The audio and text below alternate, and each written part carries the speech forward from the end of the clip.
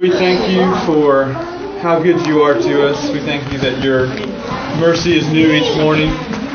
We ask, God, that this morning you would just help us to see your truth, to hear your truth and be changed by it. As we look at your word, we pray, God, that you would sanctify us in your word, which is truth. Lord, this morning we just ask that you would be with us and help us to see your glory as we search the pages of Scripture. We ask this in Jesus' name. Amen. All right, so chapter 7, I'll go ahead and read that. And then I want to hear some of your questions this morning. I have some too, in case everybody stalls out, so it's okay. But, all right. Luke 7, starting verse 1. After he had finished all his sayings in the hearing of the people, he entered Capernaum. Now a centurion had a servant who was sick and at the point of death, who was highly valued by him. When the centurion heard about Jesus, he sent to him elders of the Jews, asking him to come and heal his servant. And when they came to Jesus, they pleaded with him earnestly, saying, "He is worthy to have you do this for him, for he loves our nation. And he is the one who built us our synagogue." And Jesus went with them. When he was not far from the house, the centurion sent friends, saying to him, "Lord, do not trouble yourself, for I am not worthy to have you come under my roof. Therefore I did not presume to come to you. But say the word, and let my servant be healed. For I too am a man set under authority, with soldiers under me. And I say to one, 'Go,' and he goes, and to another, 'Come,' and he comes. And my servant, 'Do this,' and he does it." When Jesus heard these things, he marveled at him, and turning to the crowd that followed him, said, "I tell you, not even in Israel have I found such faith." And when those who had been sent returned to the house, they found the servant well. Soon afterward, he went to a town called Nain, and his disciples and a great crowd went with him. As he drew near to the gate of the town, behold, a man who had died was being carried out, the only son of his mother, and she was a widow, and a considerable crowd from the town was with her. And when the Lord saw her, he had compassion on her, and said to her, "Do not weep." Then he came up and touched the bier, and the bearers stood still. And he said, "Young man, I say to you, arise."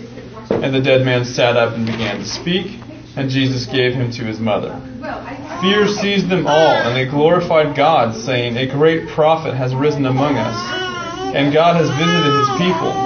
And this report about him spread throughout the whole of Judea and all the surrounding country. The disciples of John reported all these things to him, and John, calling two of his disciples to him, sent them to the Lord, saying, "Are you the one who is to come, or shall we look for another?" And when the men had come to him, they said, "John the Baptist has sent us to you, saying, 'Are you the one who is to come, or shall we look for another?'" In that hour he healed many people of diseases and plagues and evil spirits, and on many who were blind he bestowed sight. And he answered them, "Go and tell John what you have seen and heard.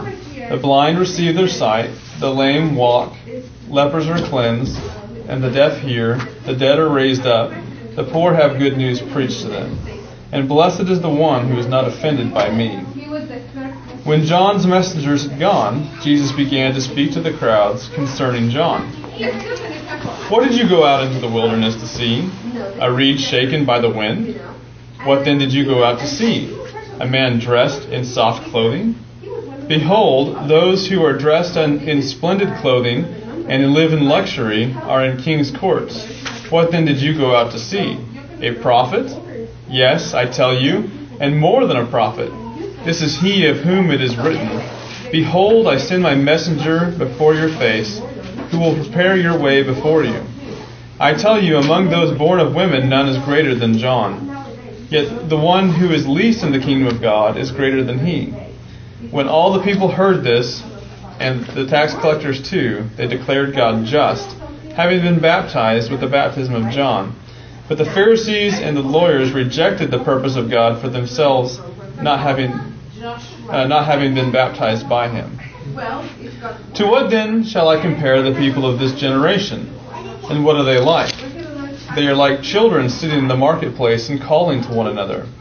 We played the flute for you, and you did not dance. We sang a dirge, and you did not weep. For John the Baptist has come eating no bread and drinking no wine, and you say he has a demon.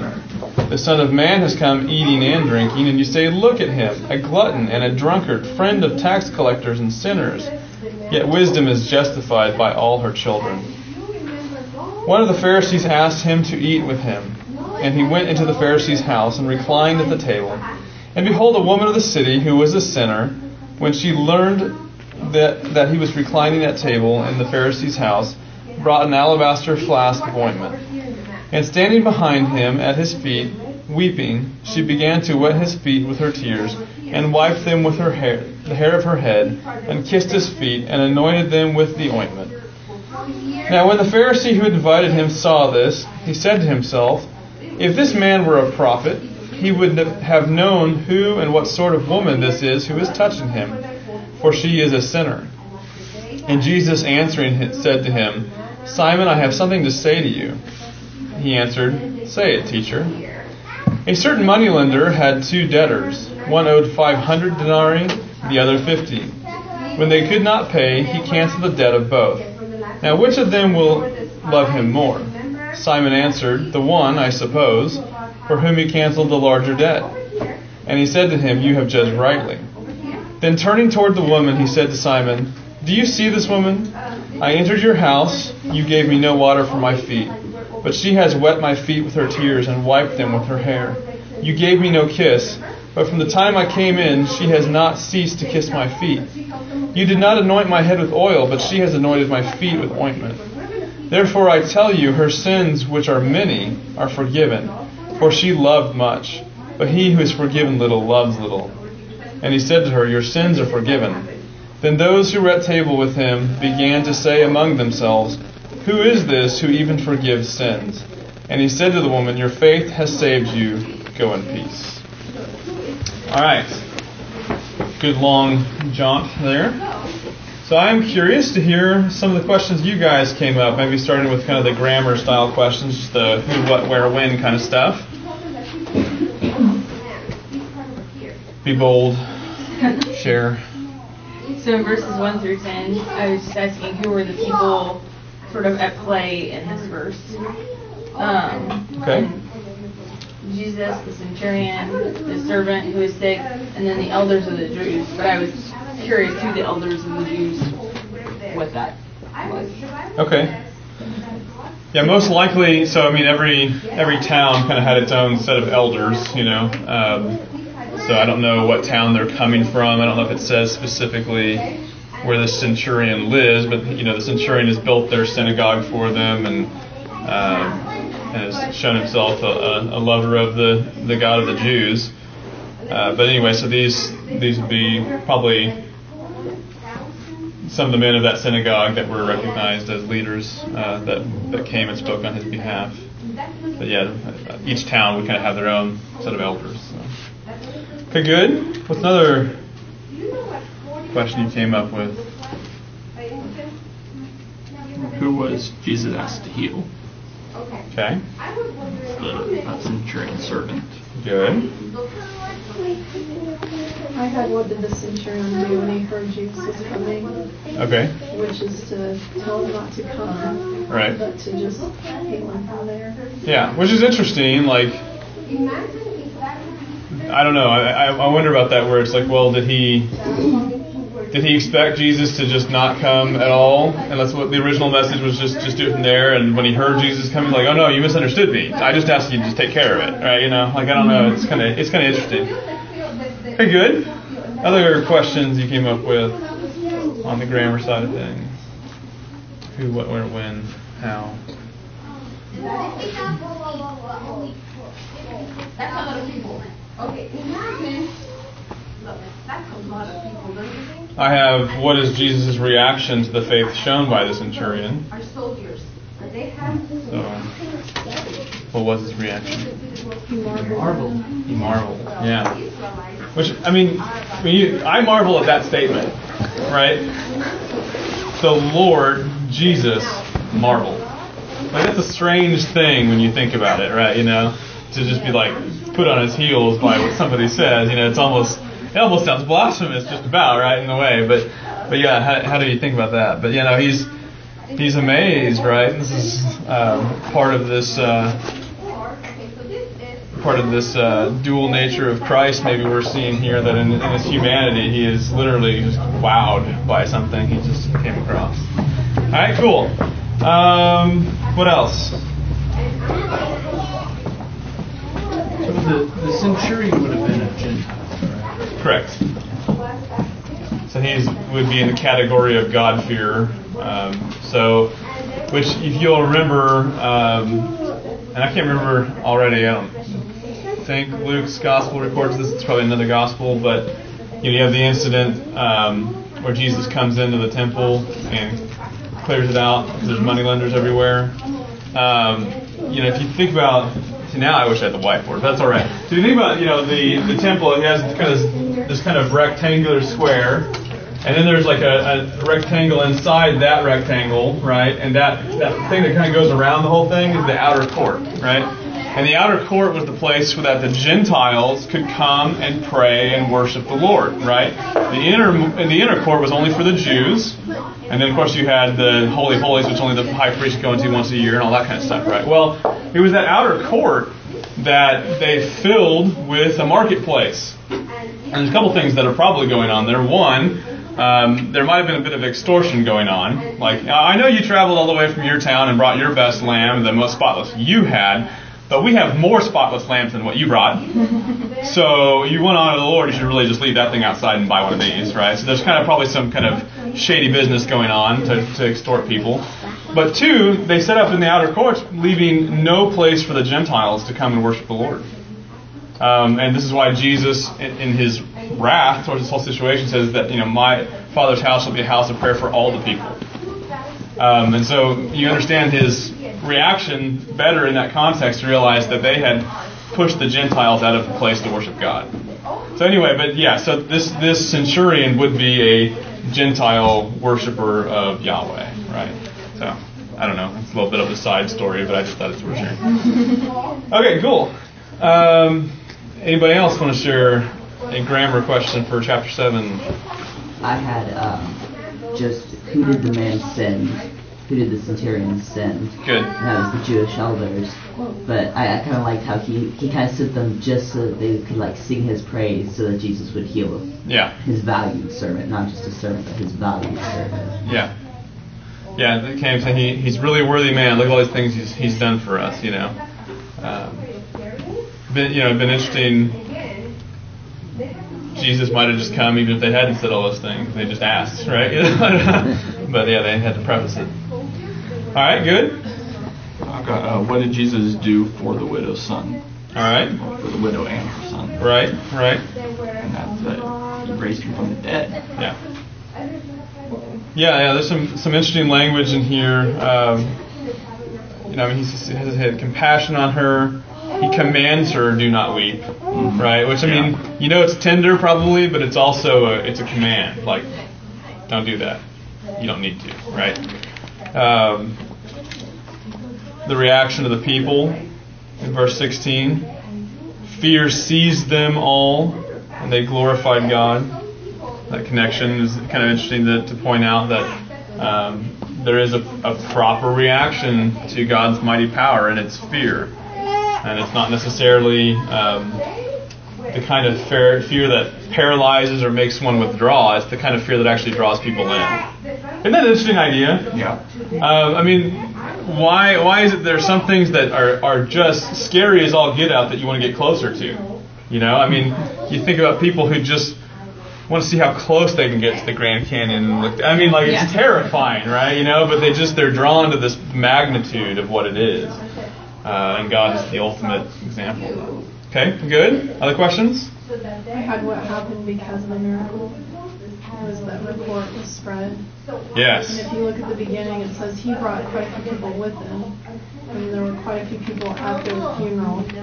So it would be easy to see how it spread as they both went. Yes, the entourage is growing. Good. What else?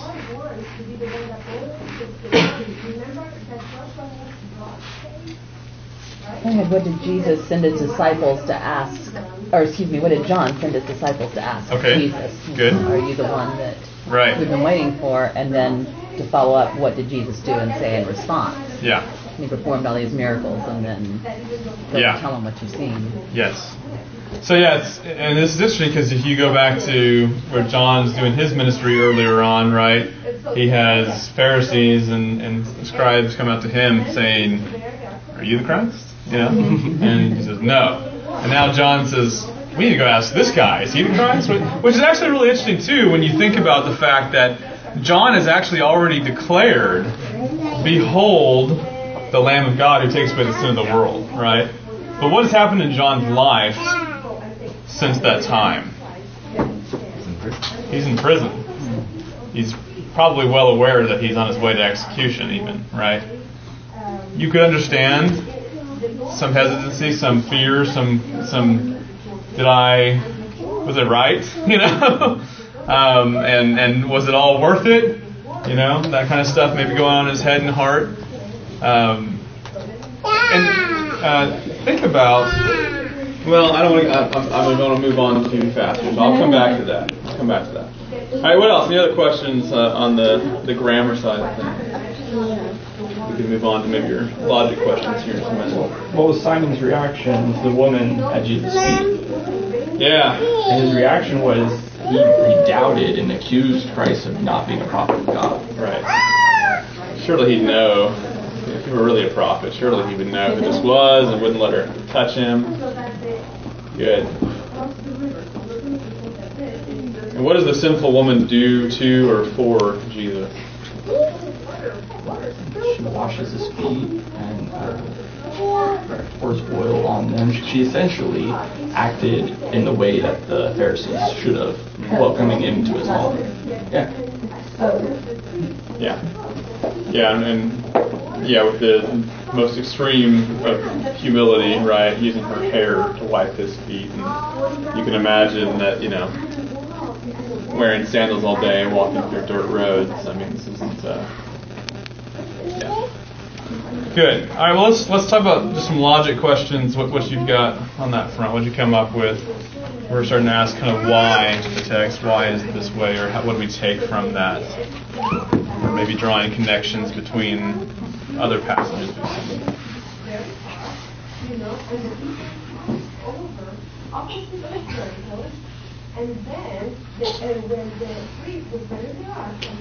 Why was the faith of the centurion such a good example of faith for us?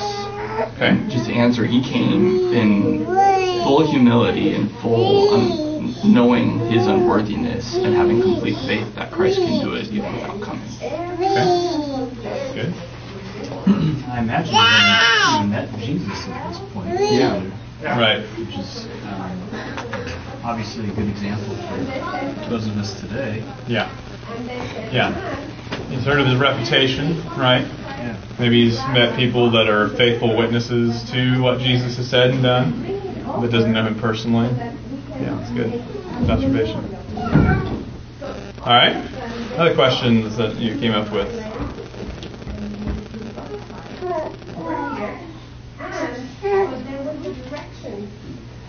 I'll go ahead and toss one out here.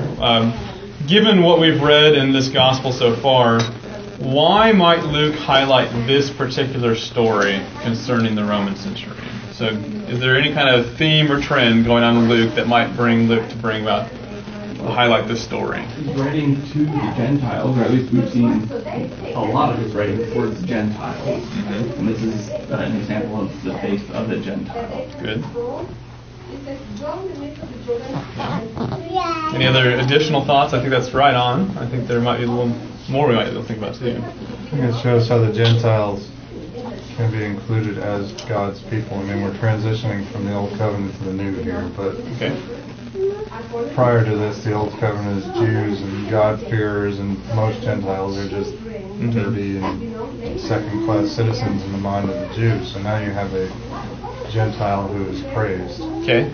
So a member of the Roman army who's an occupier of Israel, so probably also doubly sort of, gosh, these people can be one of God's people.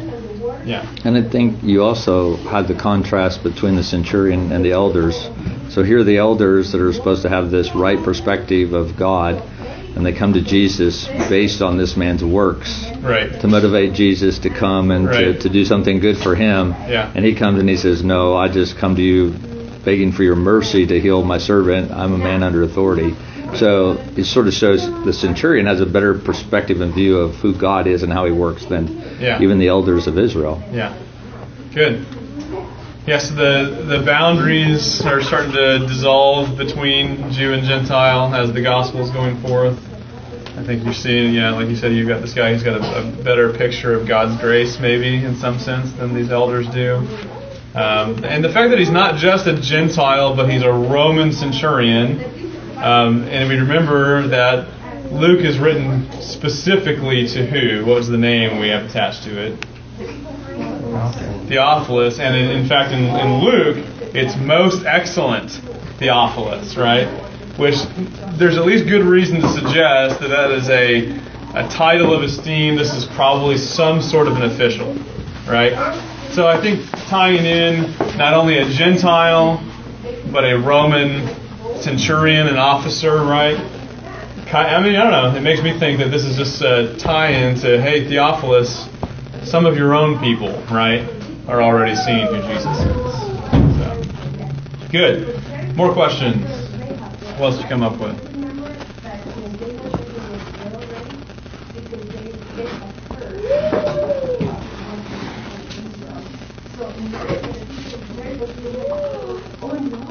They had, why was it important for Jesus to raise the son of the woman to life? Yeah.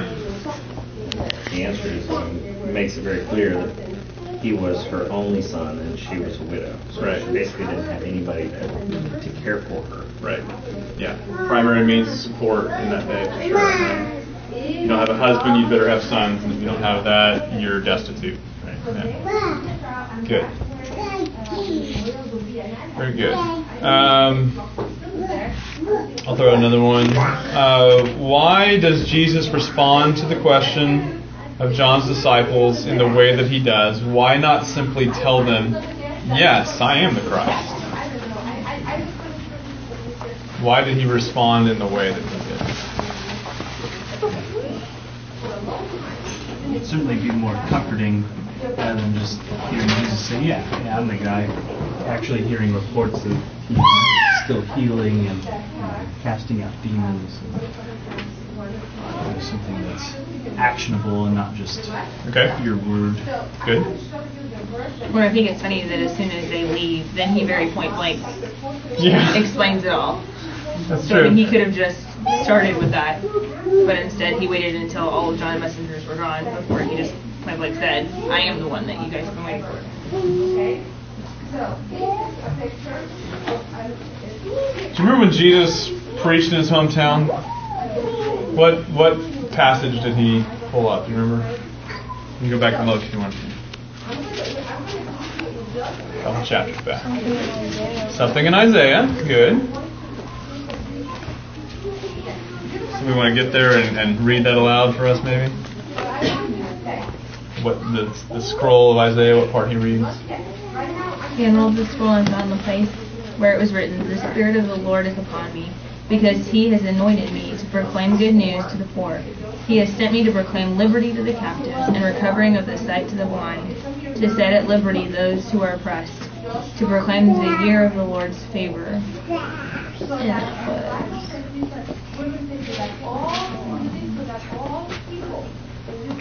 From Isaiah 61? Yeah, very good. So, with that in mind, coming back to this here in chapter 7, what do you see Jesus doing?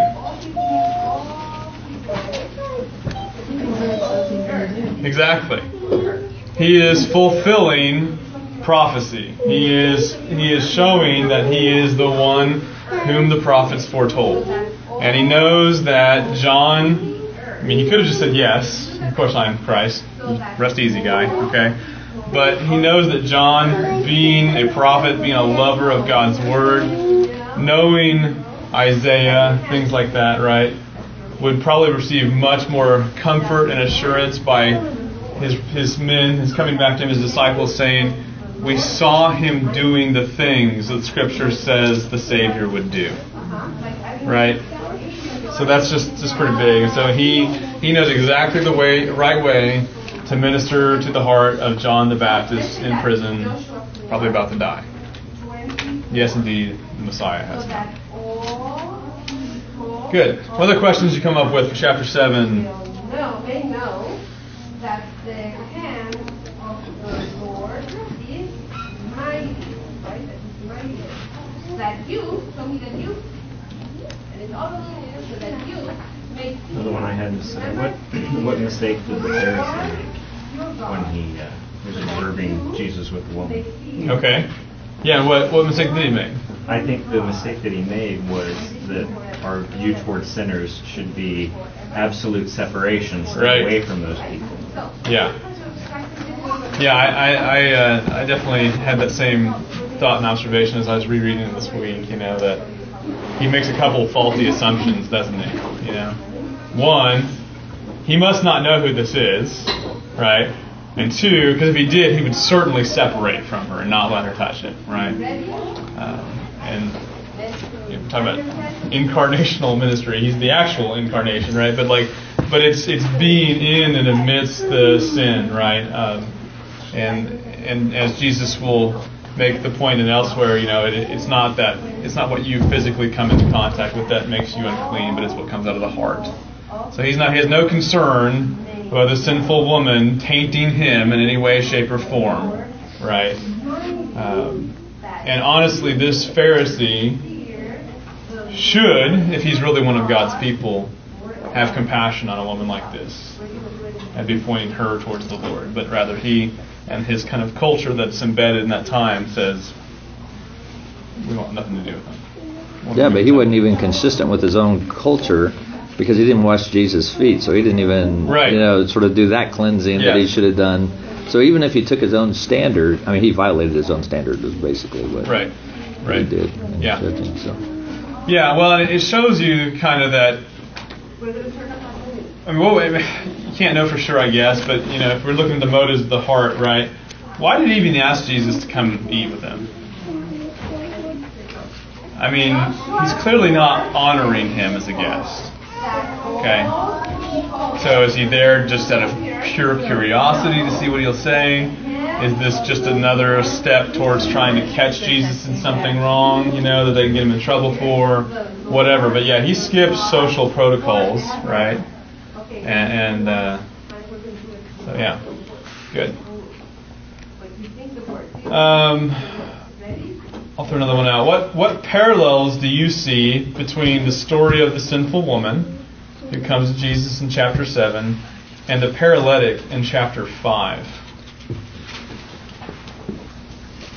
We talked about that last week, but what parallels might we draw between those two stories? One could walk and one couldn't. Okay, good contrast, yeah. One has to be brought, the other crawls to Jesus. In both instances, he forgives their sin and people throw a fit about it. Yeah. What's this guy doing? Jeez. Okay, good. What else?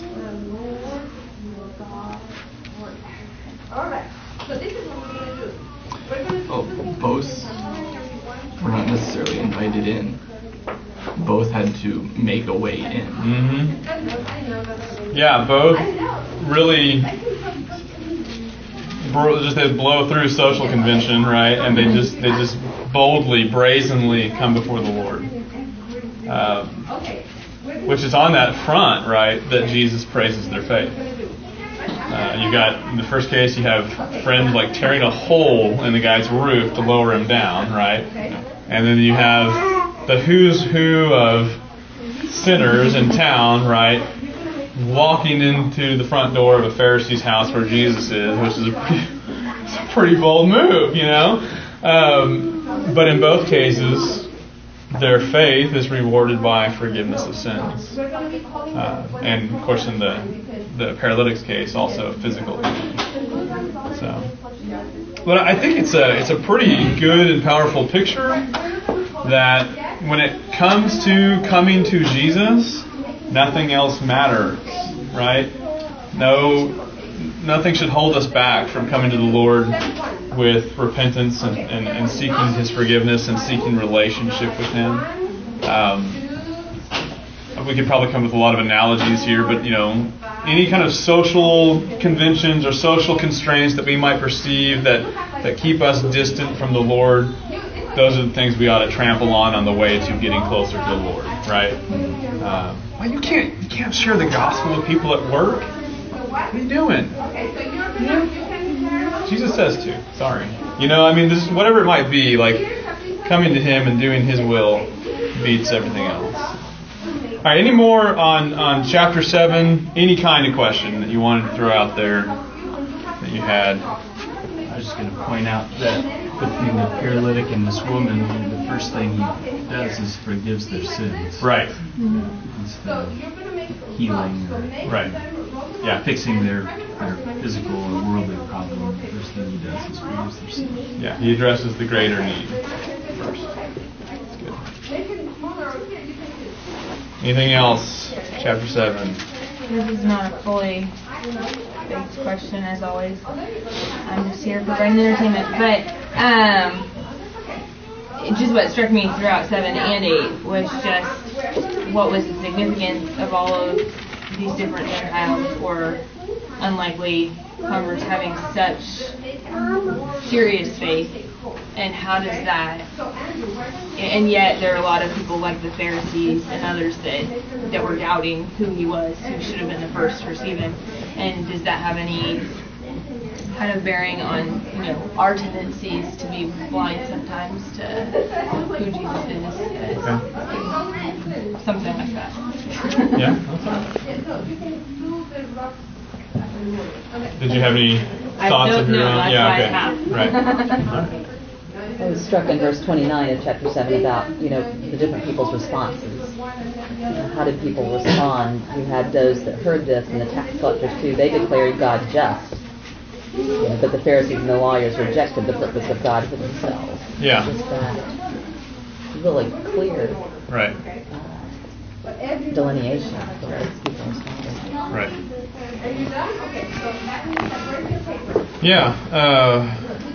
I read that parenthetical comment there, and I sometimes don't know how to take it sometimes, because part of it is like, we got baptized by John. Yeah, you tell him Jesus, I don't know if it's kind of like that, or if it's a more like humble kind of, yes, Lord, you're right. I don't know. You know what I'm saying? Like, I could read it both ways, and I sometimes wonder, if it was a party line kind of thing or what. But nonetheless, you do have the fact, right, that these people did come contrite to receive the baptism of John. And I think if nothing else, what it does draw across, right, is that those who receive John's ministry are seeing the Messiah. I mean, you see that connection, right? Like, those who submitted to the repentance of baptism, or the baptism of repentance, I should say, are the ones whose heart was cleansed and ready when the Lord appeared. And so the others who didn't do that, who didn't follow whom Jesus says is the greatest prophet among men, right? They're looking Jesus in the face and they can't see him. Good. Well, let's go ahead and jump into chapter 8. Throw out some grammar questions first. What you got?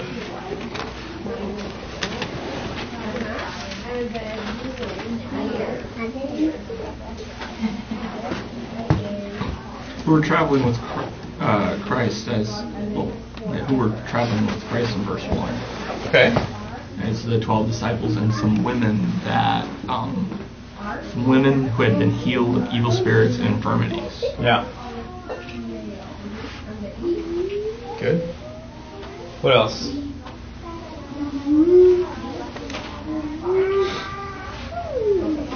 I nuanced it's basically the same question by saying who provided for the Lord and his 12 apostles as they went about proclaiming the gospel, right? Because these same women are basically out of their own means, helping to care for the needs of Jesus and his apostles, right? So they're so busy out there preaching the gospel and in some cases, healing and all kinds of things that they can't earn money. There's no time for that, right? And so you have these women faithfully serving and supporting the ministry and making sure they get to eat something, basically. All right. Other questions for Craig? What did Jesus do when the crowds gathered around him? Okay.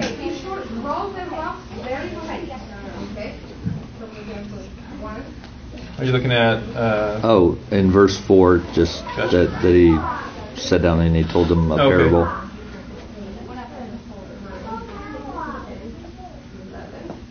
What is the greater context that the parable of the sower and the seed is told in? When you take out the chapter and verse divisions, you see this movement, that he's been ministering to this sinful woman, and then now these women with these different backgrounds the Jews would have rejected are traveling with him, and he speaks about this parable of the sower and the seeds and how different receptions of what's sown. Good. Yeah, good. Yeah, so we're seeing we're seeing the different kinds of ground in different people, right? Some are hardened and resistant completely. Others seem to latch on at first, but don't follow through. And others become fruitful. Good. What else?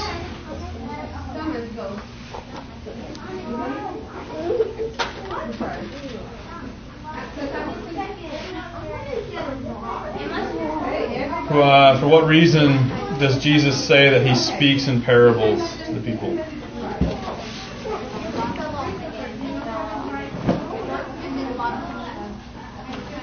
Basically, so that the justified would understand. Okay. And those that did not understand, or those that did not have faith would not understand. Okay. Good. It says, to you it has been given to know the secrets of the kingdom of God, but for others they are parables, so that seeing they may not see, and hearing they may not understand. Which I'll just go ahead and ask the logic question I've connected to that, but why in the world does he want to do that? Why does he want to speak in such a way that some people don't understand? Doesn't that seem messed up? Like, aren't you supposed to be a teacher? Like, aren't you supposed to speak in ways that people can understand? Like, why is Jesus doing that? Because the ones that want to understand come and ask him. Okay. He draws them to him are those that... Because, there were lots of people there, but only, it says, one of his disciples asked him. So clearly it wasn't for everybody. So just those that kind of followed him. Yeah, this is an interesting point that one of our pastor friends, I think, pointed us out at one point. That every single time Jesus speaks in parables, if anybody comes to him and asks him what did that mean, he tells them. So you have the crowds to whom he shares this parable, right? And a lot of people probably sitting there going, that's a thinker.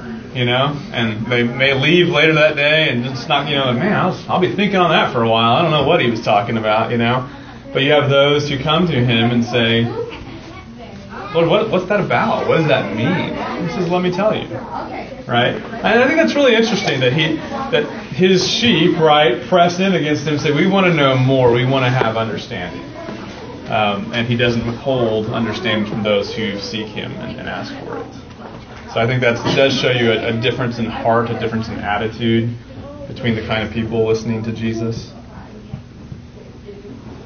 What other questions do you come up with? We can just open it, because we're on the latter half of this time. Let's go ahead and open up to whatever kind of question you want to ask.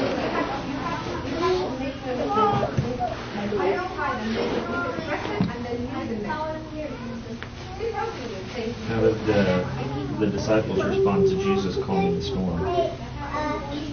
Okay. And it says that they were fearful and amazed. And then, I would logic the question kind of tied to that of what's the significance of Christ calming the storm? Okay. And that's just another evidence of him being God. Yeah. No man has control over weather. That's 100% in God's hands. Right. Yeah, who then is this that he commands even winds and water and they obey him? And it's interesting, I mean, that question is so revealing of even of his closest disciples, right? Who is this guy? Like, we've been spending day after day after day, and he just does stuff new every day, and we're like, where did that come from? I didn't know you could do that. You think you can walk on water? You know, like, I mean, they just keep blowing his mind. He keeps blowing their minds, right? And you do have this picture that I'm sure they're all convinced at this point that he's the Messiah, but that doesn't mean they haven't figured out who he really is, right? I mean, I don't know. I don't know if that dawns on them completely until after the resurrection, right? And it's hardness of heart, right? Because he says it in very many ways in different times, but this is one of the ways he's shouting it, right? And they're asking the right question: Who is this that can do these things, right? Just like the Pharisees actually asked the right question: Who but God alone could forgive sins? Yes, exactly. Catch on, right? So good, yeah. That's a good question. What else? I like the order of how the storm story plays out. That they come to him and they're pleading with him, saying, "We're about to die." He didn't even say anything to him. He just got up and he calmed the winds, and then said, "Where's your faith?" Yeah. And that would be pretty convicting, I right. think. That he saved them first, and then he turns to him and goes, "What's going on? Like, why can't you trust me at this point?" Yeah. You've seen me heal the sick. You've seen me cast out demons. You've seen me raise the dead. You see me like, why are you so worried right now? Well, and then there's almost a sense of they woke him up saying, "We're not to die, do something." Right. And yet still don't believe it when he does something. Right. We just thought he would paddle, you know. We just thought he would grab the rope and try to hold the stern where it's supposed to be, you know. We just needed help. We didn't know he was going to do that. And I think a really important takeaway or application for us here is that being with Jesus didn't mean no storms. Yeah. But that he's in control of those situations. Yeah. Yeah, like we looked at in Luke's shortened version of the Sermon on the Mount, right? You have the house built on the rock and the house built on the sand, and the storm comes to both houses, right? But one stands, one or others. Good. Other questions on chapter 8? I don't know if this is a question or maybe an observation. Okay. But they get in the boat, they go through the storm, they go over there, he heals one man, and they send him away. So like they went all that way for just the one man. But then you see at the end that one man shares what happened to him all over. Right. Yeah, that's a good observation. So they went across for that long journey just for that one man. Yeah, I hadn't really even thought about it like that. That's a good observation. What else?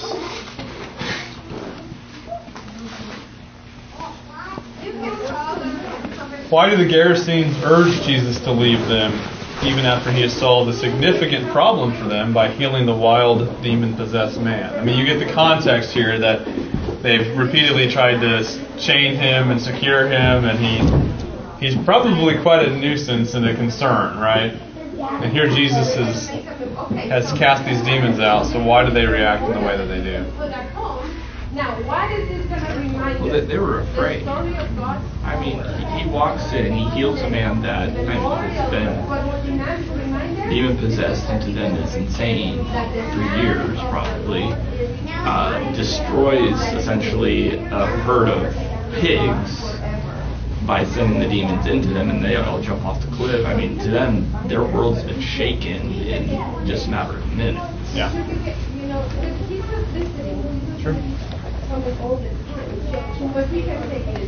You ever thought about how odd it is that there's a herd of pigs there? Yes. Well, I couldn't find a map last night. So is this Gerasene? Is that in Israel? This would be an Israelite town. Okay, so that's yeah. So there's already some sort of strange unfaithfulness happening here, right? Now, they would probably, you could imagine, I don't know, right? You could imagine the justifications going on here. Well, we don't actually eat the pigs. We just sell the pigs to the Gentiles. It's a good business, you know? Make lots of money off of those Romans or whatever, you know? I don't know. But yeah, here you have this whole herd of pigs, which they're not even supposed to touch. Not supposed to go near. And it's probably a very significant source of money for somebody or numerous somebodies in that town, right?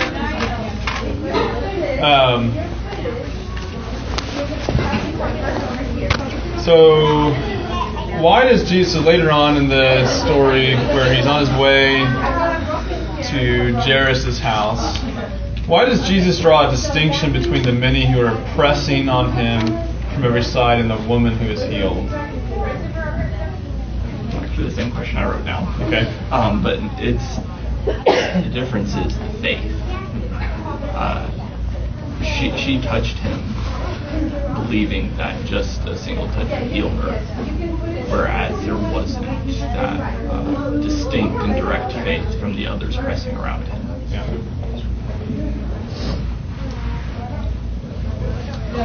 What questions you have? Okay.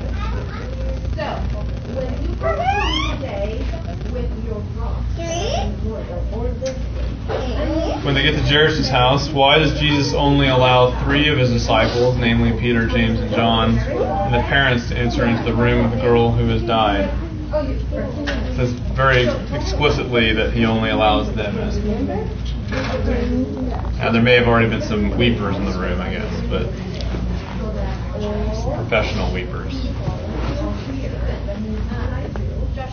I say that, I don't know if anybody is aware, but like literally that's what they probably were, right? That it was a tradition that you would actually hire paid mourners, and if you were a wealthy family, when somebody died in your family or was on their deathbed, you'd hire paid mourners to come make a big scene of it all, right? Which is why these people go from weeping to laughing instantly, right? When Jesus says, she's not dead, she's sleeping. I mean, if this was a family member, they can't just go from weeping to laughing, right? They might go to indignance, like, no, she's clearly dead, Lord. You know, you can see the kind of reaction somebody might have, right?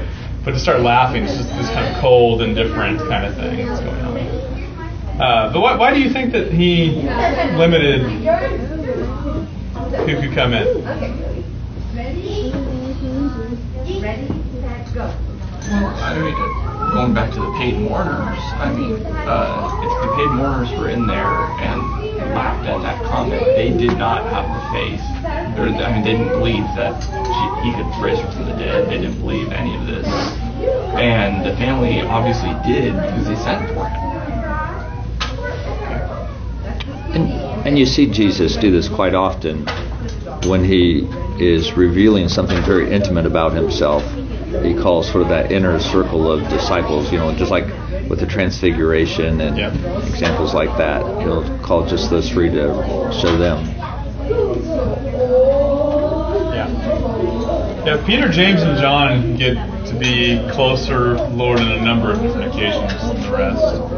And I don't think the scripture ever explicitly says why, but it is interesting to note, right? And it's a book I read years ago. It's one of those books, like, it had a good positive effect on me, but it's been so long since I've read it, I can't recommend it without, you know what I mean? Like, I just don't know if it's totally sound or not. But the thing that I take with me still from the book, right, was about Jesus' method of disciple making.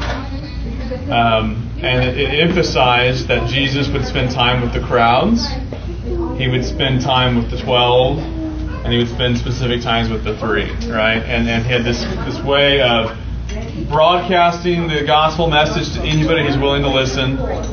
He had a closer group of associates who he really spent a lot of his day and life with, right?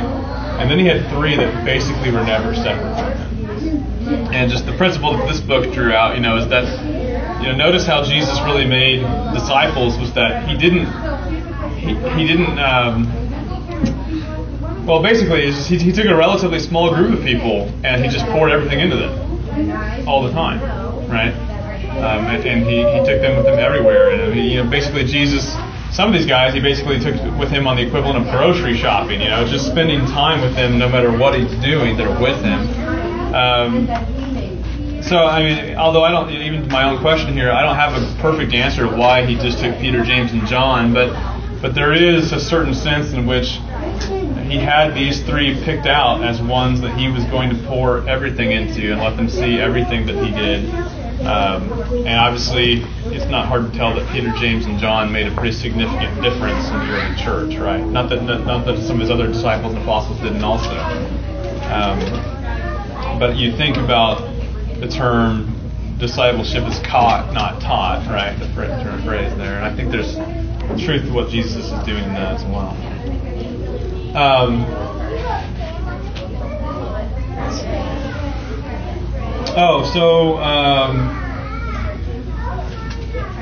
Consider Luke 8:19 through 21. What is Jesus trying to tell us about the relationship we have to our blood relatives versus our brethren in the Lord? Does he mean to suggest that there is a priority in relationship?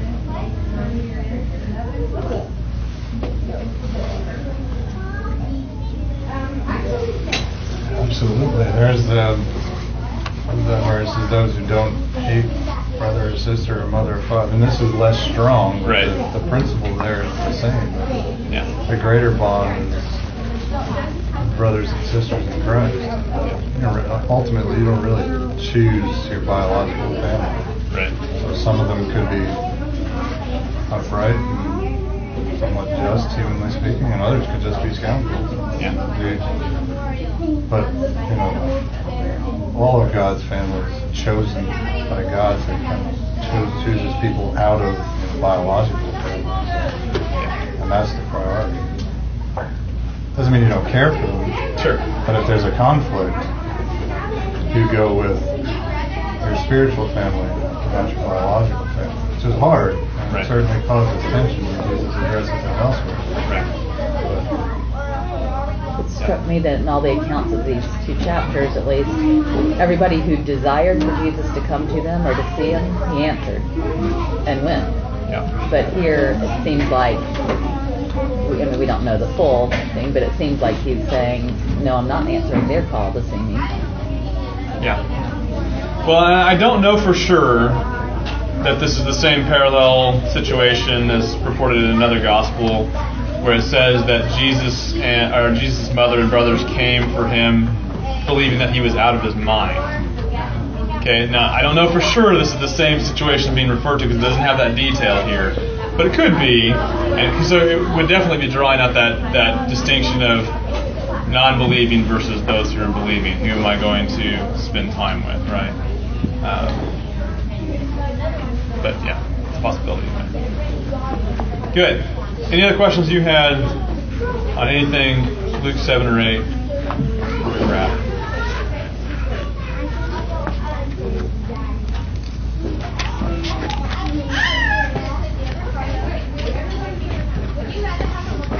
Okay.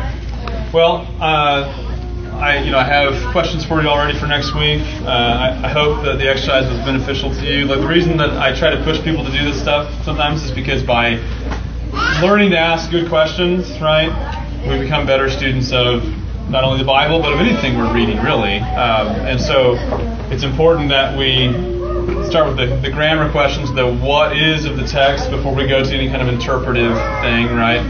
And then again, these rhetoric questions, was that last question I asked you, was kind of in that category, is just trying to get to, so how do you see it, how do you understand it, how would you apply it, that kind of thing. But very often we skip past the necessary work of asking the text important questions before we start trying to make applications to our life, right? So if we can continue to be good students, as I know you will be, Let's pray. God, we thank you for this day. We thank you for the time we have together as your church to worship and praise you. Pray you be with Pastor Franks as he brings the word this morning, that your Holy Spirit would come into our midst and convict our hearts of any sin that we need to deal with, Lord, but it would also encourage us in faithfulness and help us to walk more closely with our Lord, that we would trample any social conventions that get in our way of following you more closely. Lord, that we would not be like Pharisees who try to determine who can and cannot draw near the Lord, but that we would share the gospel with all around us and be ready to receive our brothers and sisters in Christ as our own family, even closer family sometimes than blood relatives, Lord. We thank you for the gospel that brings down the dividing wall of hostility between all kinds of people. That there is no Jew nor Gentile, there is no slave or free, there is no black, white, Asian, Hispanic. Lord, in Christ we are all one in your family. Help us, Lord, to see that truth, proclaim that truth, and live that truth. In Jesus' name, amen.